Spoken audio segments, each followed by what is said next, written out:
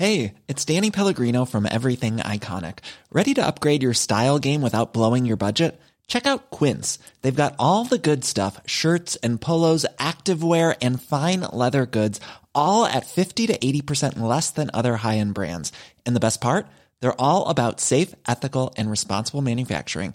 Get that luxury vibe without the luxury price tag. Hit up quince.com/upgrade for free shipping and 365-day returns on your next order. That's quince.com/upgrade.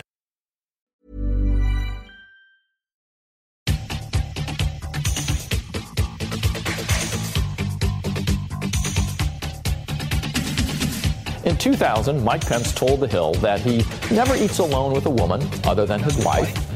He also won't attend any events where alcohol is served unless Karen is there with him. Is mommy there with you? He calls her mother.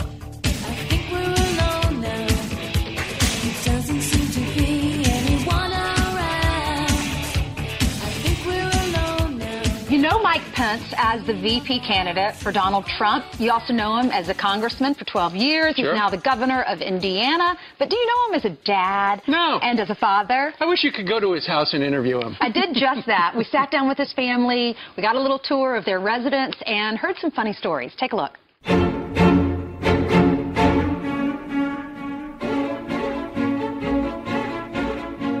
Governor, this is your office. Well, I run the office and tend the cabins and grounds and do little errands for my mother, the ones she allows I might be capable of doing.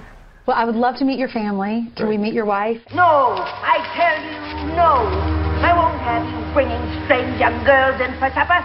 By candlelight, I suppose, in the cheap erotic fashion of young men with cheap erotic minds. Now we're in the dining room. Is this where you eat dinner? And then what? After supper, music, whispers, as if men don't desire strangers, as if...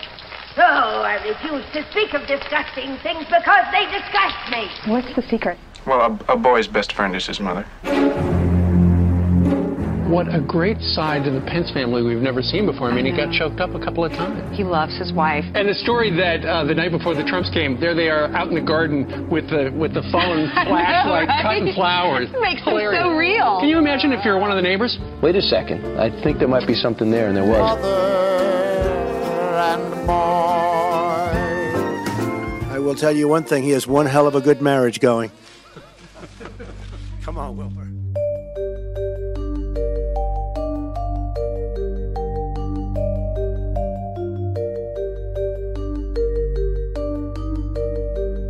This is Intercepted.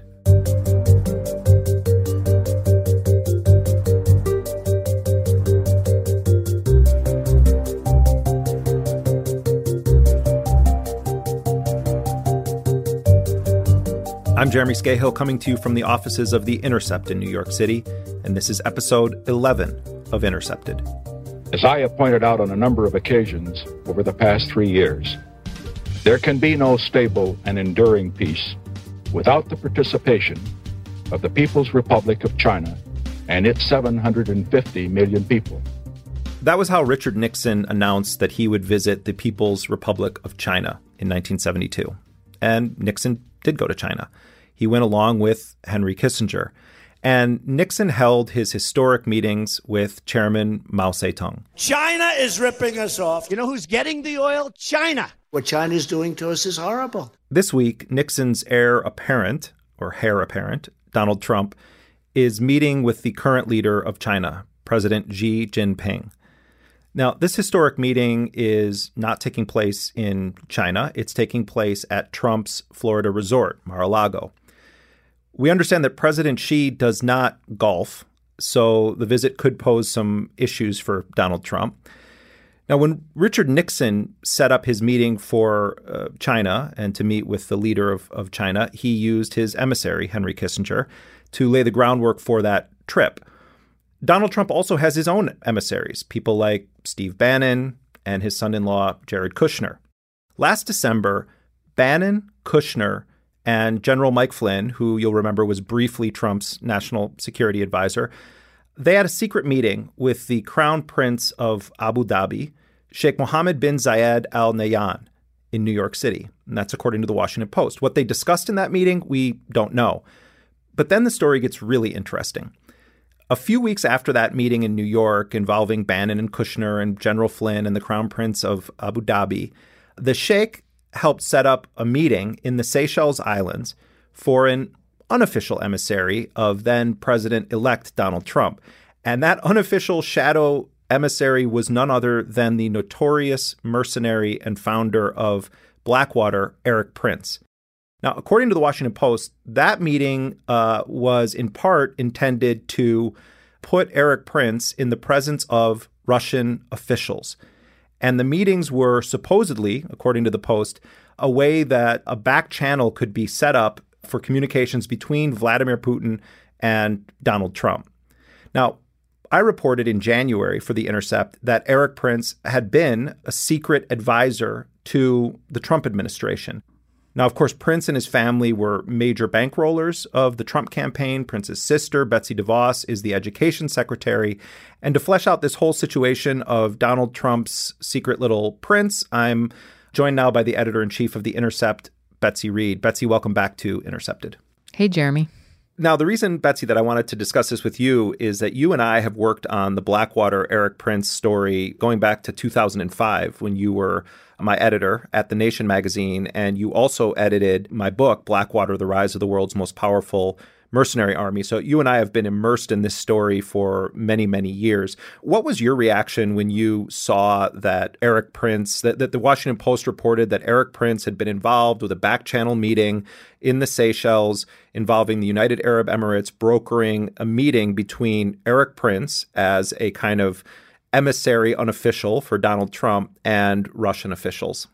Well, I mean, on one level, it's shocking, right? Because this is a man who's like so notorious and so discredited and has been at the center of so many horrifying scandals that he could be playing this role. And again, you know, at the center of the news, it's kind of amazing, right?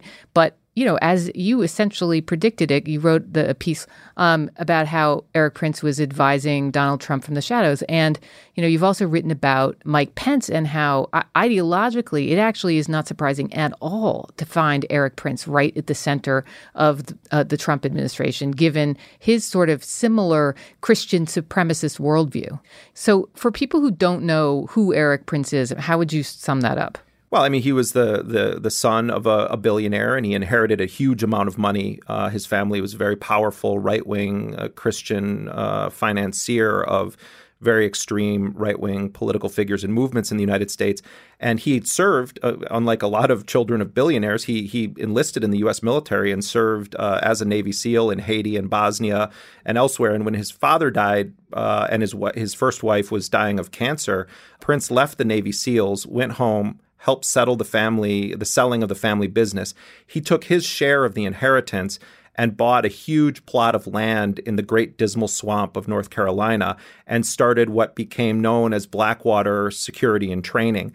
And in the late 1990s, when Blackwater was created, this was pre-9/11, the main business model of Blackwater was not to provide mercenaries. It was to provide training for the U.S. military, but also training for law enforcement that were going to face down against the violent youth of America's schools. The Columbine Massacre had just happened, and Erik Prince came up with this idea to build a mock high school in his swampland called Are You Ready High? Like the letter R, the letter U, Are You Ready High? And the idea was to train SWAT-type forces to deal with school shootings. 9/11 happens, and Erik Prince was interviewed on Bill O'Reilly's show on Fox News, and he says to Bill O'Reilly that, you know, before 9/11, people didn't really get what he was about, and now his phone is ringing off the hook. And what basically happened is that a very powerful figure in the CIA at the time named Buzzy Krongard was friends with the Prince family, and he would take his kids to Erik Prince's Blackwater to let them like shoot on his range. Buzzy Krongard and Erik Prince made a deal that Prince would recruit a network of former Navy SEALs and other special operatives that could provide a kind of deniable force for the CIA in the early stages of the war in Afghanistan. And Erik Prince actually deployed with his initial team in a small village on the Afghan-Pakistan border called Shkin, and they set up an outpost that they called the Alamo. And basically, that was the beginning of the gold rush for Blackwater providing covert services to the CIA and later overt services to the U.S. State Department. I mean, he's long identified as a libertarian, right? So he believes that government functions should be outsourced. And he has used that model in the realm of security and military operations in order to create these forces that then operate with impunity, without the accountability that is forced on government forces. Is that right? Exactly. And libertarian in the sense, I mean, there is one interesting thing. Erik Prince has spoken very critically of Barack Obama's drone strike killing of Anwar al-Awlaki. And it's not that Erik Prince has any, admiration or support for al-Awlaki, but the idea that the president of the United States was ordering the assassination of an American citizen who hadn't been charged with a crime. I wonder if it had been Bush or Cheney, if Prince would have taken that position.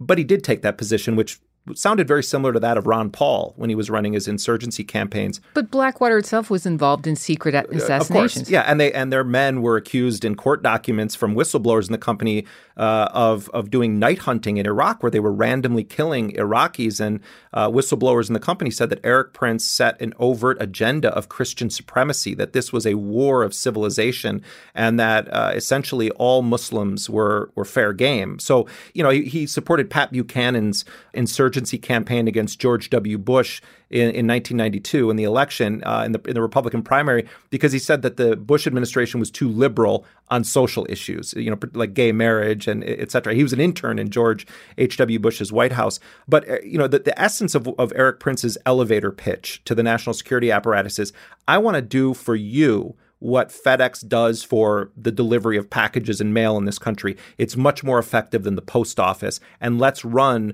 the CIA and the military more like FedEx rather than the post office. And key to that is secrecy, right? Is the ability to operate in the shadows, as he's tried to do in his relationships with Trump. Right. And this is classic Erik Prince, where part of privatization means that you are and layering things in subcontracts and outsourcing parts of it to this person, this company or that individual, is that it makes it very difficult for congressional oversight bodies to actually know who the hell is doing what and for how much money. And we saw that repeatedly in the investigations of Blackwater and Halliburton and KBR. It's like, who holds the actual contract and who are we hiring to do this stuff?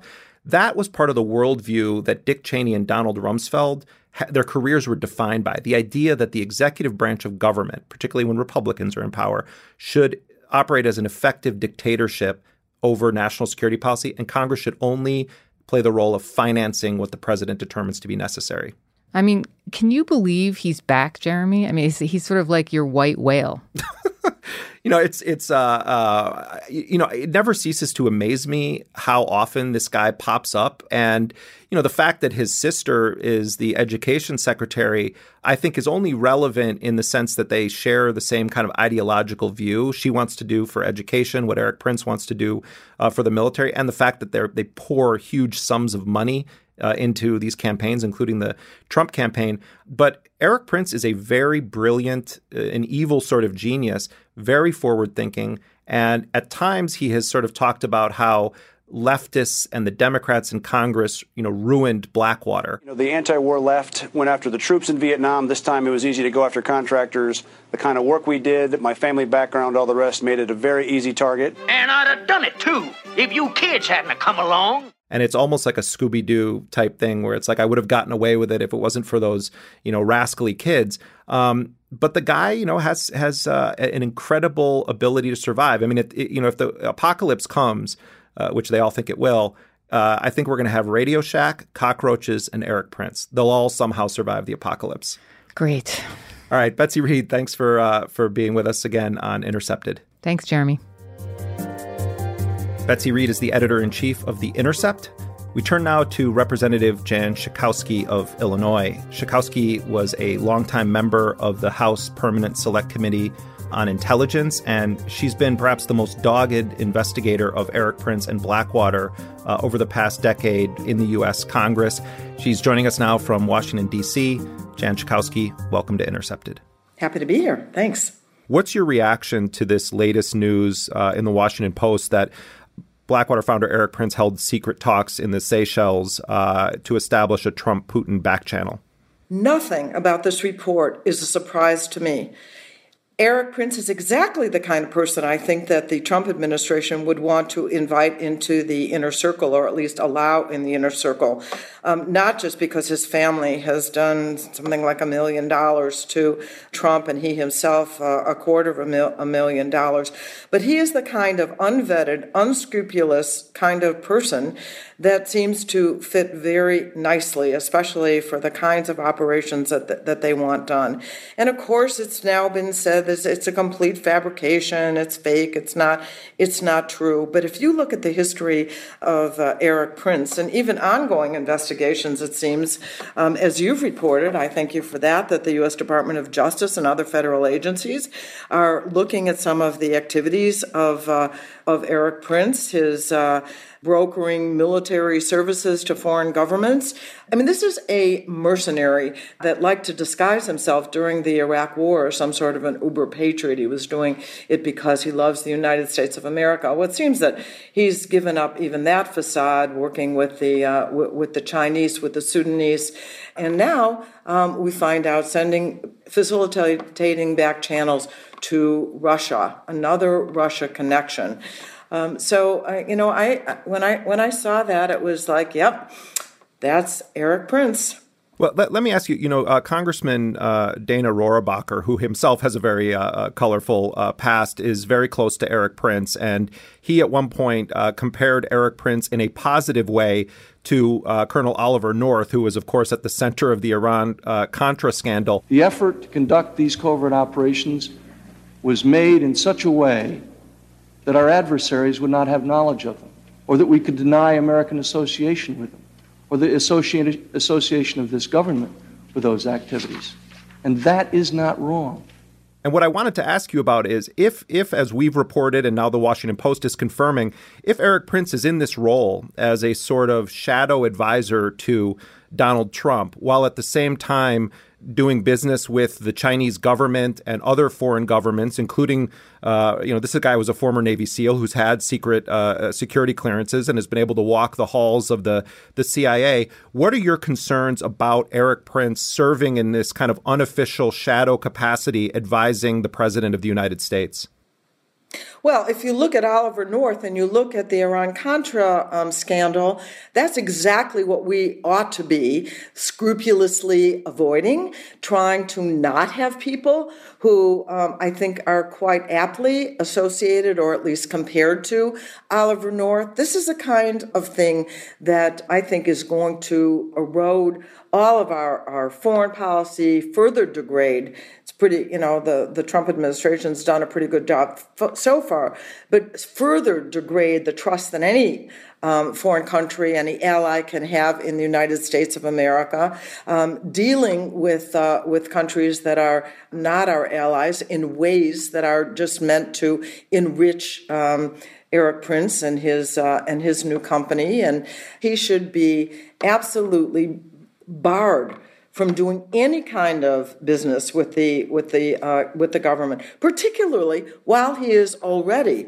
under surveillance for things like money laundering, et cetera. So, it's just outrageous, not surprising, but the light should be shown on him, and I'm so happy that you're part of that effort and have been. Well, Congresswoman Schakowsky, I also want to just remind people of something that we at The Intercept reported a year ago. And that involved Erik Prince's new company, the sort of new iteration of Blackwater called Frontier Services Group. In January of 2014, Erik Prince officially went into business with the Chinese government's largest state-owned investment firm. It's called the CITIC Group. And they created Frontier Services Group, which is now based in Hong Kong. And what we reported is that U.S. intelligence picked up a money laundering scheme that involved Erik Prince and a bank in Macau. But also, the U.S. intelligence is aware that Prince has met with members of China's intelligence and security services as part of his business. Donald Trump is meeting with the Chinese leader at Mar-a-Lago this week. What about this issue of Erik Prince doing security business with the Chinese government, including helping them extract minerals in East Africa, while at the same time shadow advising Trump and Trump now meeting with the leader of China? First of all, I think that this is very concerning for the United States. I don't know if this would come up, probably not, at a meeting that the president would be having with the head of China. But he is doing business with, as you report, this CITIC Group, the Chinese government's largest state-owned investment firm. And if Donald Trump were somebody who wanted to protect the interests of the United States of America, he would discourage any kind of a relationship with someone like Erik Prince. Well, and Erik Prince also is pitching this idea to the European Union, and it involves also some shady figures in Libya, that he could help create a private anti-refugee force that could stop the flow of people who are essentially fleeing not only the civil wars in that region, but the brutality of ISIS. And he actually openly wrote an op-ed for the Financial Times recently, making the case for a privatized counter-refugee force. And this is not a guy that seems to be worried that he's going to get locked up by the United States government, particularly since Donald Trump is president. And of course, when the massacre in Nisour Square in Iraq, there were Blackwater employees who were held responsible. Erik Prince has always been able to slither away, even slither out of the United States when the heat came on him, and to escape any kind of accountability. And especially, really, he's going to target refugees. He will do business. He will make money on either side, maybe even on both sides of conflicts, and now developing his own low-cost air force with re-equipped airplanes that can drop small bombs and get involved in small wars around the world. A very, very dangerous individual that makes the Trump administration even more frightening that they would have association with him. What do you think should be done regarding this relationship and the details that have been emerging over the past months of Erik Prince and Donald Trump? What should Congress do? What should the FBI do? What are you calling for, or what do you think should happen right now? I think that even publicly, members like myself can raise some questions that the intelligence community needs to get answers. If they have been monitoring, as it seems, Erik Prince for a long time, what have they found? What are the things that he is engaged in? What are the things that the American people need to know about his activities? And how can we disassociate ourselves from him? And should he be held accountable by the United States for some of the activities that he's been engaged in? Right, because we're now all sort of living in this reality television show that is the Trump administration, and people are watching, the Spicer news briefings like it's like, keeping up with the Kardashians.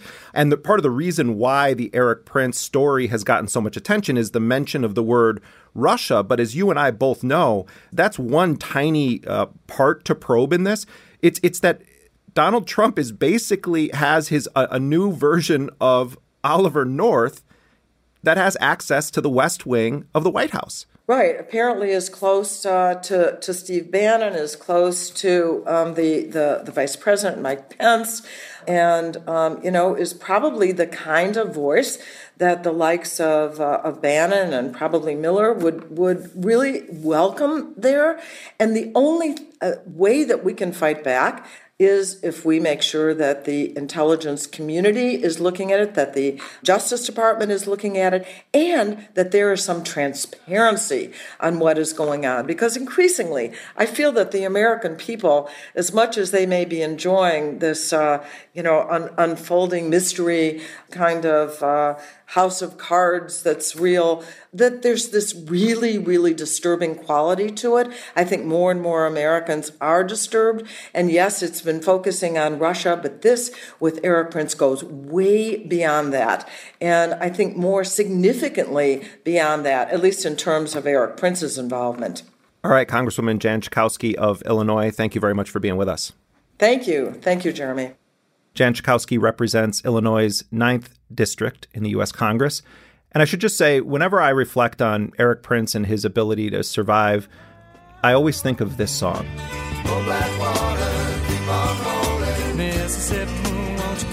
shining on me. Oh, Blackwater, keep on rolling. Mississippi moon, won't you keep on shining on me. Oh, Blackwater, keep on rolling. Mississippi moon, won't you keep on shining on me. Blackwater by the Doobie Brothers.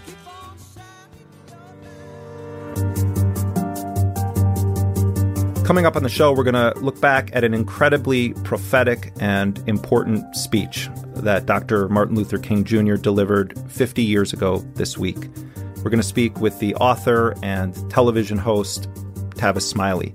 Tavis wrote a book about King's life and why he says King's speech, Beyond Vietnam, put the target on Dr. King's back. This is Intercepted. Stay with us.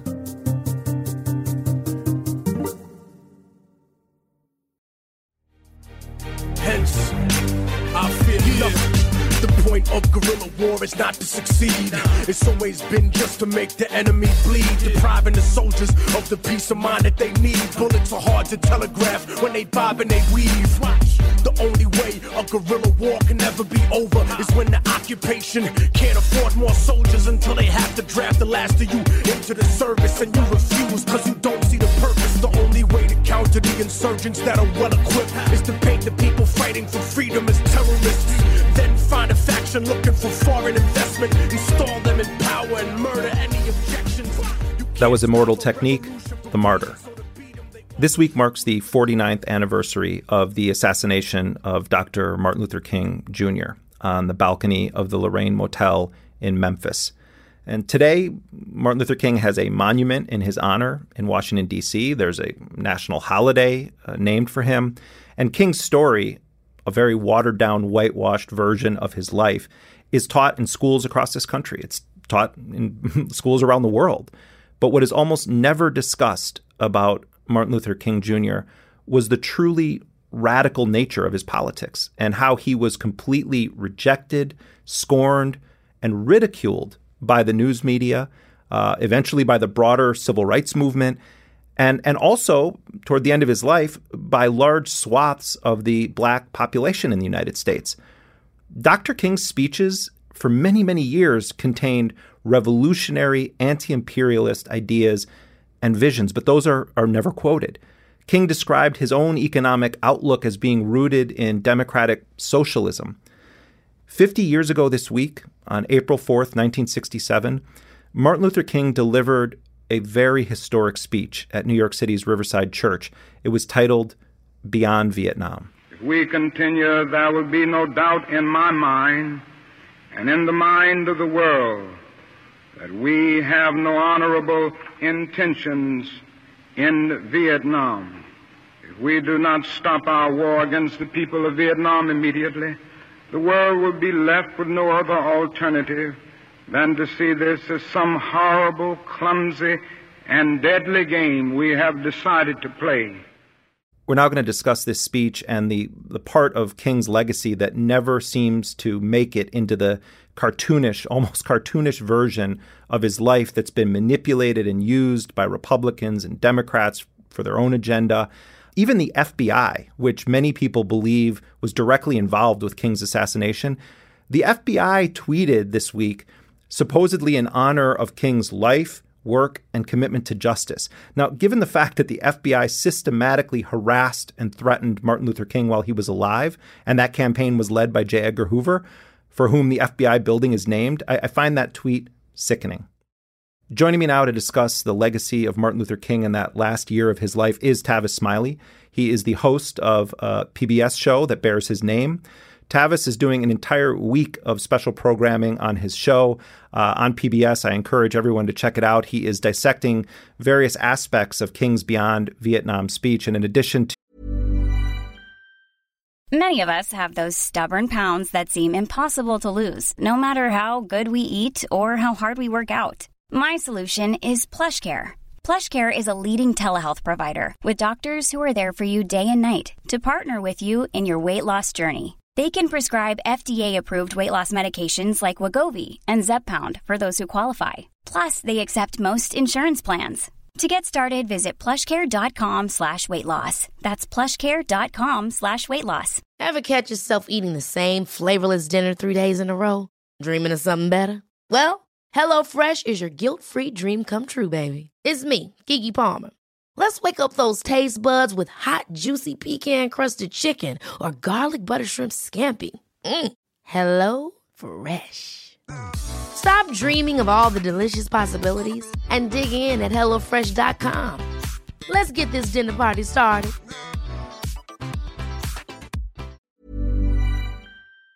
To hosting his television and radio show, Tavis is also the co-author of a very, very important book on the last year of Dr. King's life. It's called Death of a King, The Real Story of Dr. Martin Luther King Jr.'s Final Year. Tavis Smiley, welcome to Intercepted. Jeremy, an honor to be on. Thanks, my friend. Tavis, most people, when Dr. King is celebrated in society or talked about, almost exclusively reference the I Have a Dream speech. Can you lay out how Dr. King came to give the Beyond Vietnam speech and the significance? First of all, Jeremy, it is the most controversial, the most unheralded, and I think the most powerful speech that Dr. King ever made.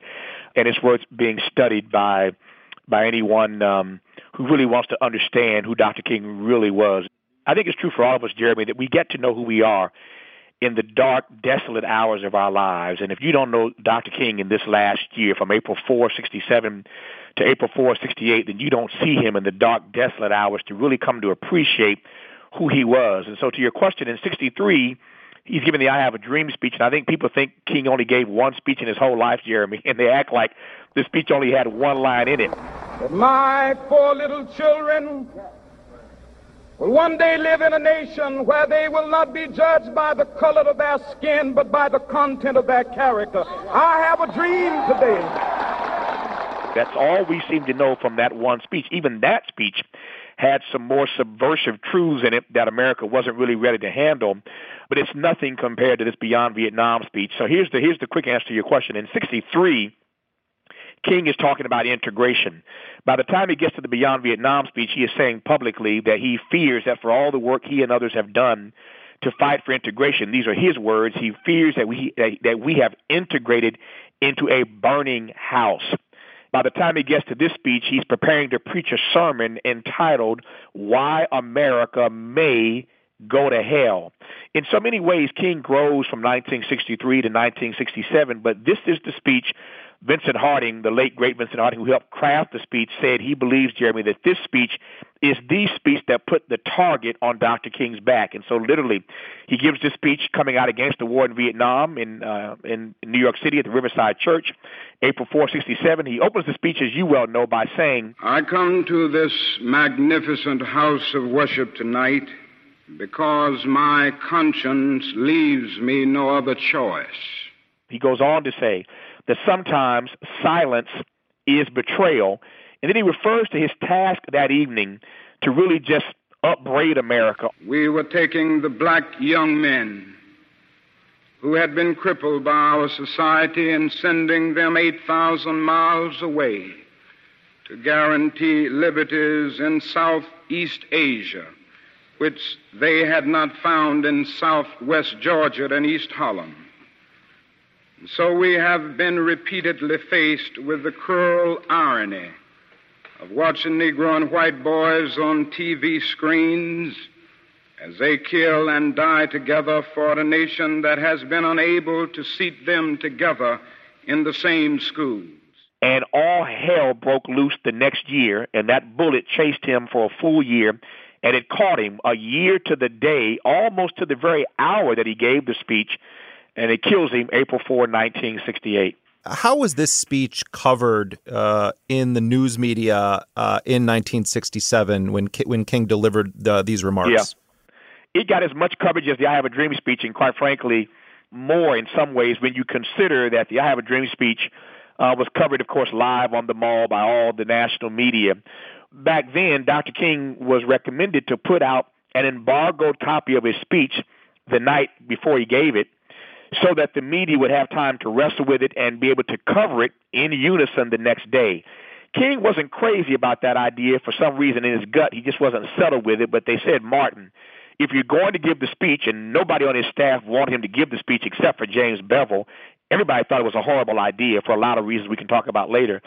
But they said, if you're going to give it and you want coverage for it, let's put out an embargoed copy the night of the speech. They did that.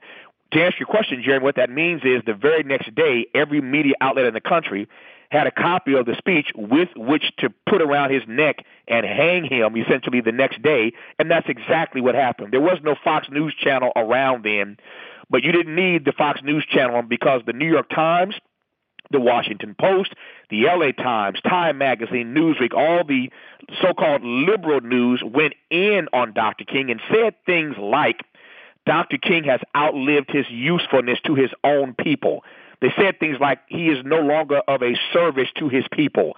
I mean, they just upbraided him the next day for this speech precisely because, and particularly because, they did not like one unique reference that he used when he referred to, as you know, Jeremy, America. And I knew that I could never again raise my voice against the violence of the oppressed in the ghettos without having first spoken clearly to the greatest purveyor of violence in the world today, my own government. That's a bold statement for a Negro, even a Negro with a Nobel Peace Prize, to stand up and tell America, you, America, are the greatest purveyor of violence in the world. They did not like that. They didn't take it kindly, and they made him pay a heavy price the very next day. Because you've studied this speech so deeply and on a scholarly level, what was the thrust of the argument that King was making for his opposition to not only the Vietnam War, but also asserting that the United States government was the greatest purveyor of violence in the world at that time? He wanted to make the case of our involvement in this conflict, our involvement in other conflicts around the world. He didn't want to just say America is the greatest purveyor of violence in the world and not back up his point. So he referenced any number of conflicts that we'd been engaged and involved with, indeed, around the world. So he made his case to back up that particular assessment. But then he goes on, as you know, to advance this notion of what he called the triple threat facing our democracy. And he basically says to America, you, America, are simply going to lose your democracy if you don't get serious about the triple threat facing our nation. That triple threat: racism, poverty, and militarism. Racism, poverty, and militarism. And I dare say here we are 50 years later, still trying to wrestle with that subversive truth that King told 50 years ago that still threatens to tear this democracy apart. Racism, poverty, and militarism. I wanted to ask you about the monument to King in D.C. and whether you believe that that monument would exist if the depths of King's opposition to imperialism, his embrace of a sort of democratic socialist economic philosophy, if we really understood King beyond just, he was the great leader that wanted black children and white children to play together in peace, do you think that the real King would get a monument in Washington, D.C.? In a word, no. There'd be no monument. I'll go further than that. There'd be no monument. There'd be no federal holiday.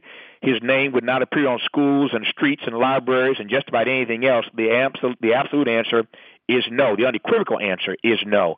The truth of the matter is, were Dr. King here this week on the anniversary of this speech, and he, volunteered to show up at a number of places in our society to kind of deconstruct this speech or kind of look back on it 50 years later, he wouldn't have an audience.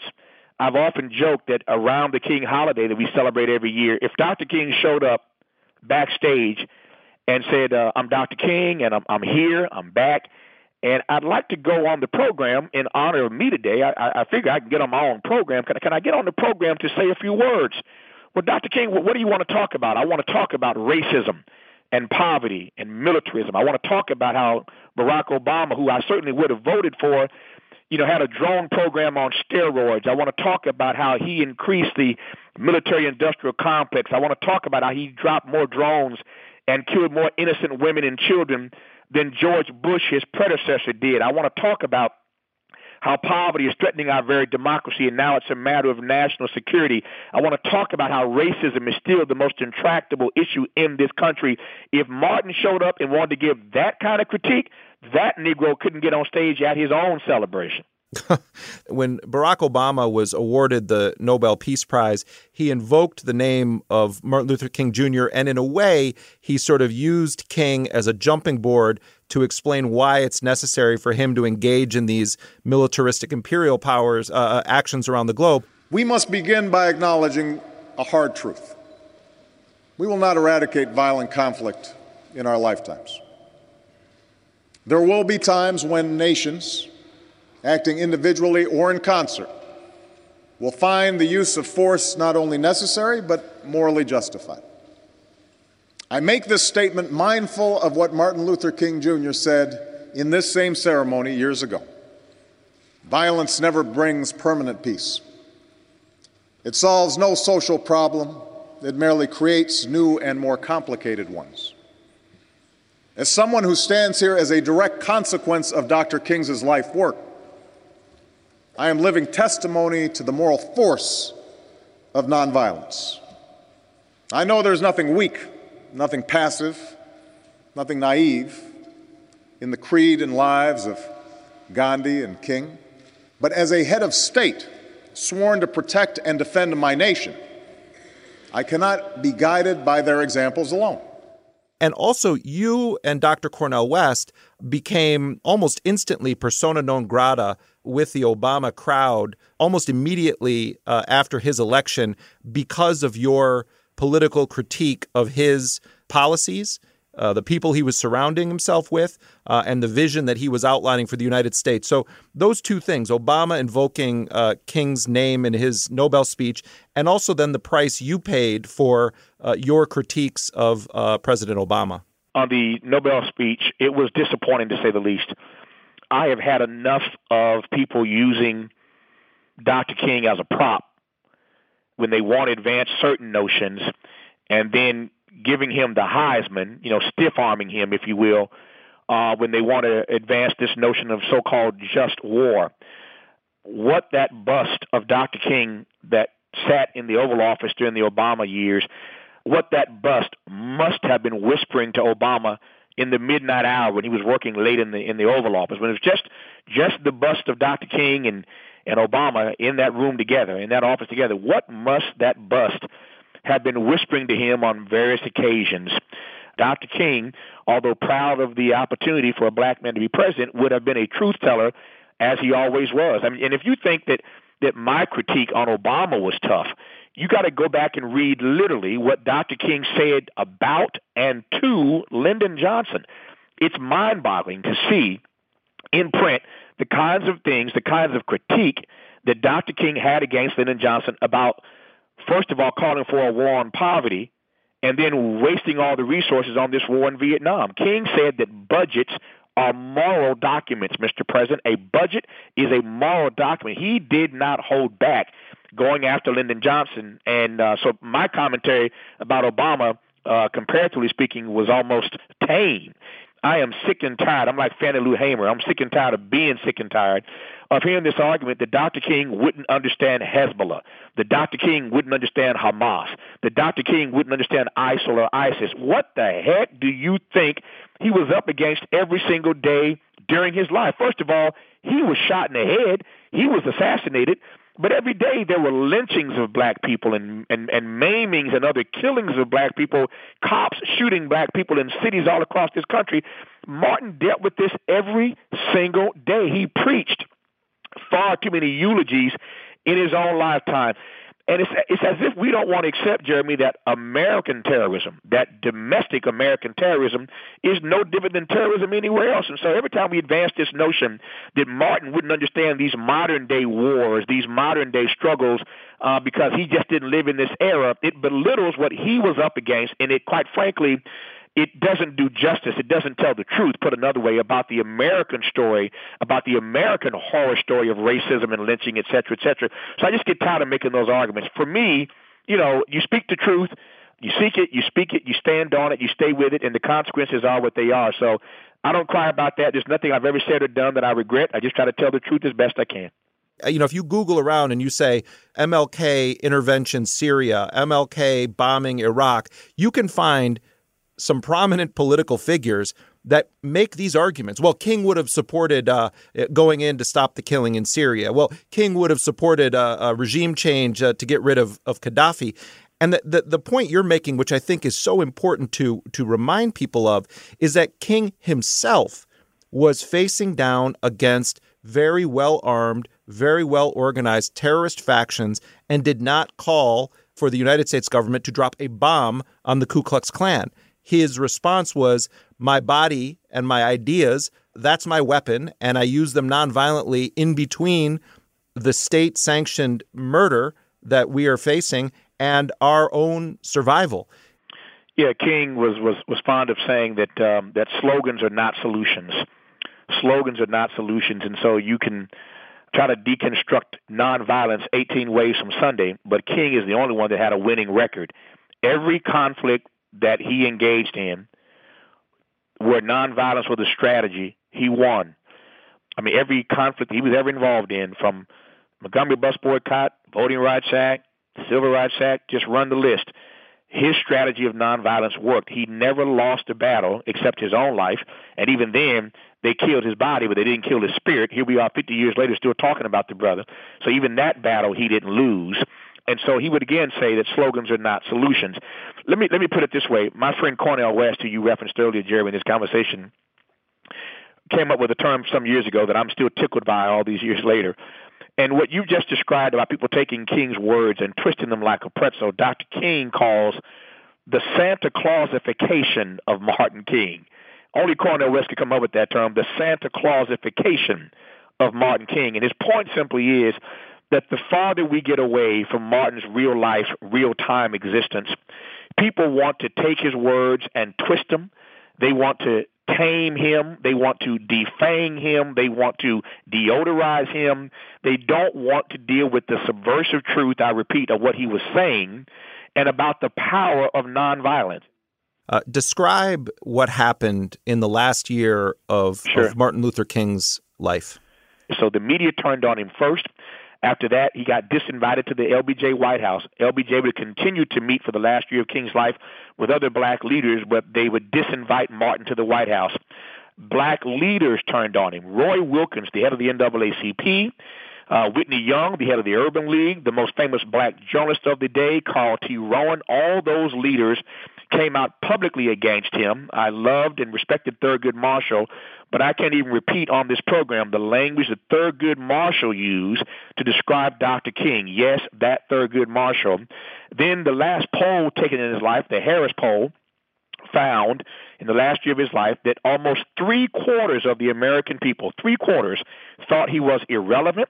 Almost 60% of his own people, black people, thought he was persona non grata. He was disinvited to speak in black churches. They would not run his op-eds in the newspapers. He had trouble getting his last book published. He could not raise money for his organization. He dies broke, and Harry Belafonte has to pay for his funeral. When King stood on that balcony in Memphis and took that bullet to the head, he had no idea that all these years later there'd be monuments and schools and streets and libraries bearing his name.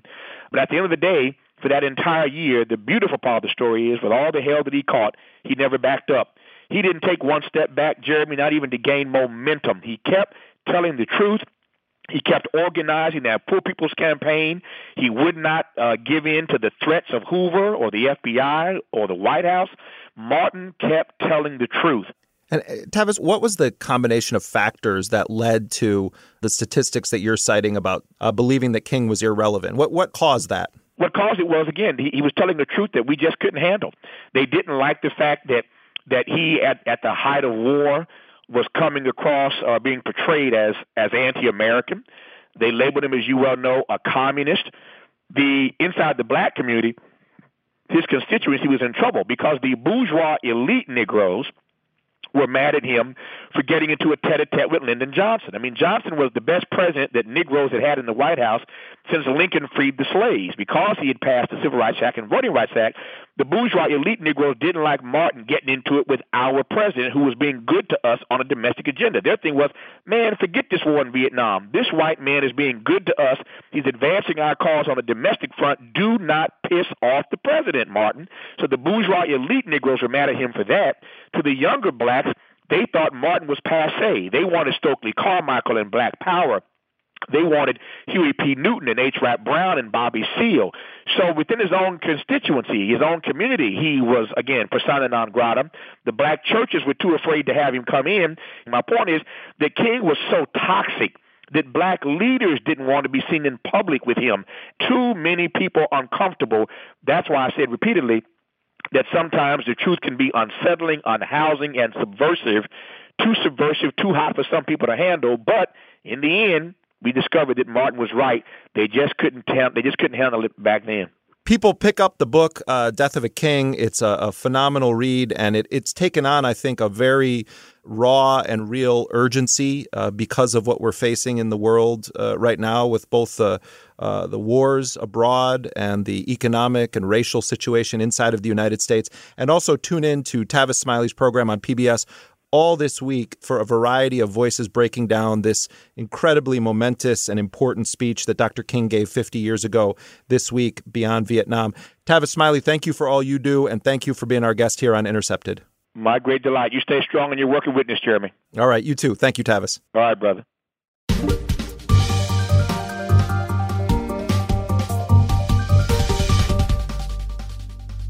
We end today's show with another historic speech against war.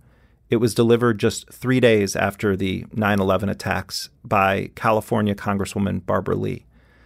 She was the only member of either house of the U.S. Congress to vote against the authorization for the use of military force. That was the bill that gave Bush and Cheney this blank check to wage war on the world, and it had no definable endgame and still is on the books to this day.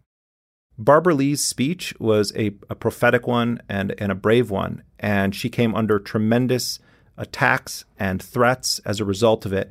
And I have to say, I believe that like with King's speech about the war in Vietnam, history is proving Barbara Lee right. This is the story of that speech in her own words. It set the stage for what we know now as perpetual war. It said basically the president, and any president, has the authority to use force forever as long as he or she can justify a connection to 9/11. Now, that was overly broad, it was unconstitutional, and it was wrong. Now, I didn't come to this decision lightly because I knew that there would be only a few who would vote no, given the anger and the real despair and the frustration and the depression of the country at the time. This nation stands with the good people of New York City and New Jersey and Connecticut as we mourn the loss of thousands of our citizens. I can hear you.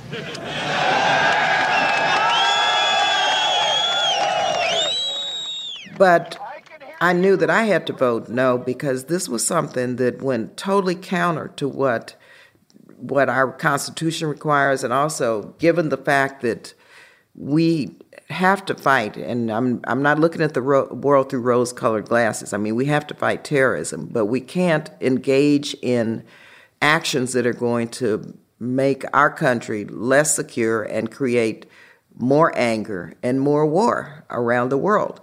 But those were some very terrible and difficult days, and I decided at the prayer service at the National Cathedral that I was going to vote no. The minister, Nathan Baxter, in his prayer, he said, "Let us not become the evil who we deplore."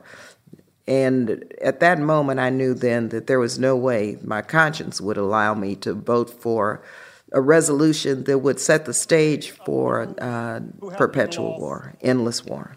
Let us also pray for divine wisdom as our leaders consider the necessary actions for national security.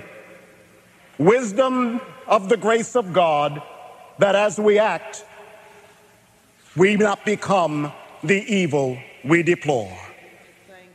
Let us member and my friend for yielding. Mr. Speaker, members, I rise today really with a very heavy heart. One that is filled with sorrow for the families and the loved ones who were killed and injured this week. Only the most foolish and the most callous would not understand the grief that has really gripped our people and millions across the world. This unspeakable act on the United States has really forced me, however, to rely on my moral compass, my conscience, and my God for direction. September 11th changed the world. Our deepest fears now haunt us. Yet I am convinced that military action will not prevent further acts of international terrorism against the United States. This is a very complex and complicated matter. Now, this resolution will pass, although we all know that the president can wage a war even without it. However difficult this vote may be, some of us must urge the use of restraint. Our country is in a state of mourning. Some of us must say, let's step back for a moment. Let's just pause just for a minute and think through the implications of our actions today so that this does not spiral out of control. Now, I have agonized over this vote, but I came to grips with it today, and I came to grips with opposing this resolution during the very painful yet very beautiful memorial service. As a member of the clergy so eloquently said, as we act, let us not become the evil that we deplore. Thank you, and I yield the balance of my time. Gentlewoman's time has expired. The gentleman from Illinois. I received many death threats. I received many emails and phone calls threatening me and my family. It was very, I think, very insightful for me, even though it was a very difficult time. But to see how people really don't understand that central to democracy is the right to dissent, and that we have the right to exercise our First Amendment rights. We don't have to go along with the program or with any administration if, in fact, we believe that it's wrong. So while, yes, we needed unity and we needed to let the world know that we weren't going to accept any acts of terrorism against the United States, we certainly should do it in a way that doesn't make people afraid, nor make people believe that if we don't vote for something that's going to make us less secure, that we're committing acts of treason or a traitor. And that's what I was called over and over again. But that blank check is still on the books.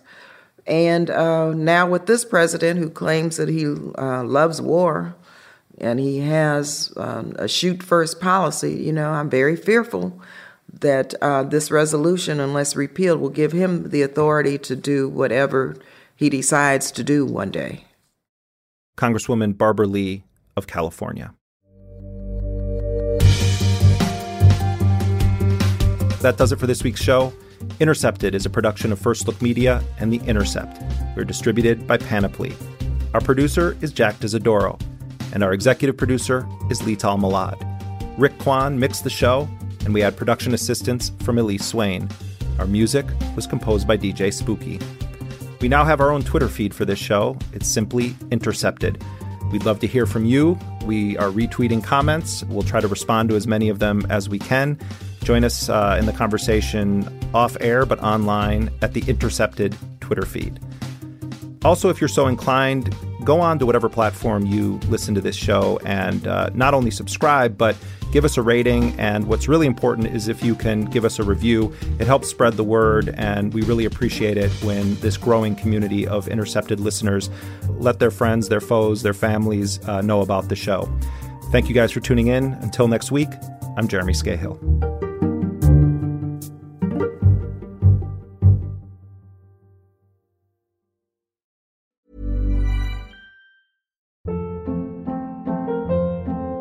Hold up. What was that? Boring. No flavor. That was as bad as those leftovers you ate all week. Keke Palmer here, and it's time to say hello to something fresh and guilt-free. Hello Fresh. Jazz up dinner with pecan-crusted chicken or garlic butter shrimp scampi. Now that's music to my mouth. Hello Fresh. Let's get this dinner party started. Discover all the delicious possibilities at HelloFresh.com.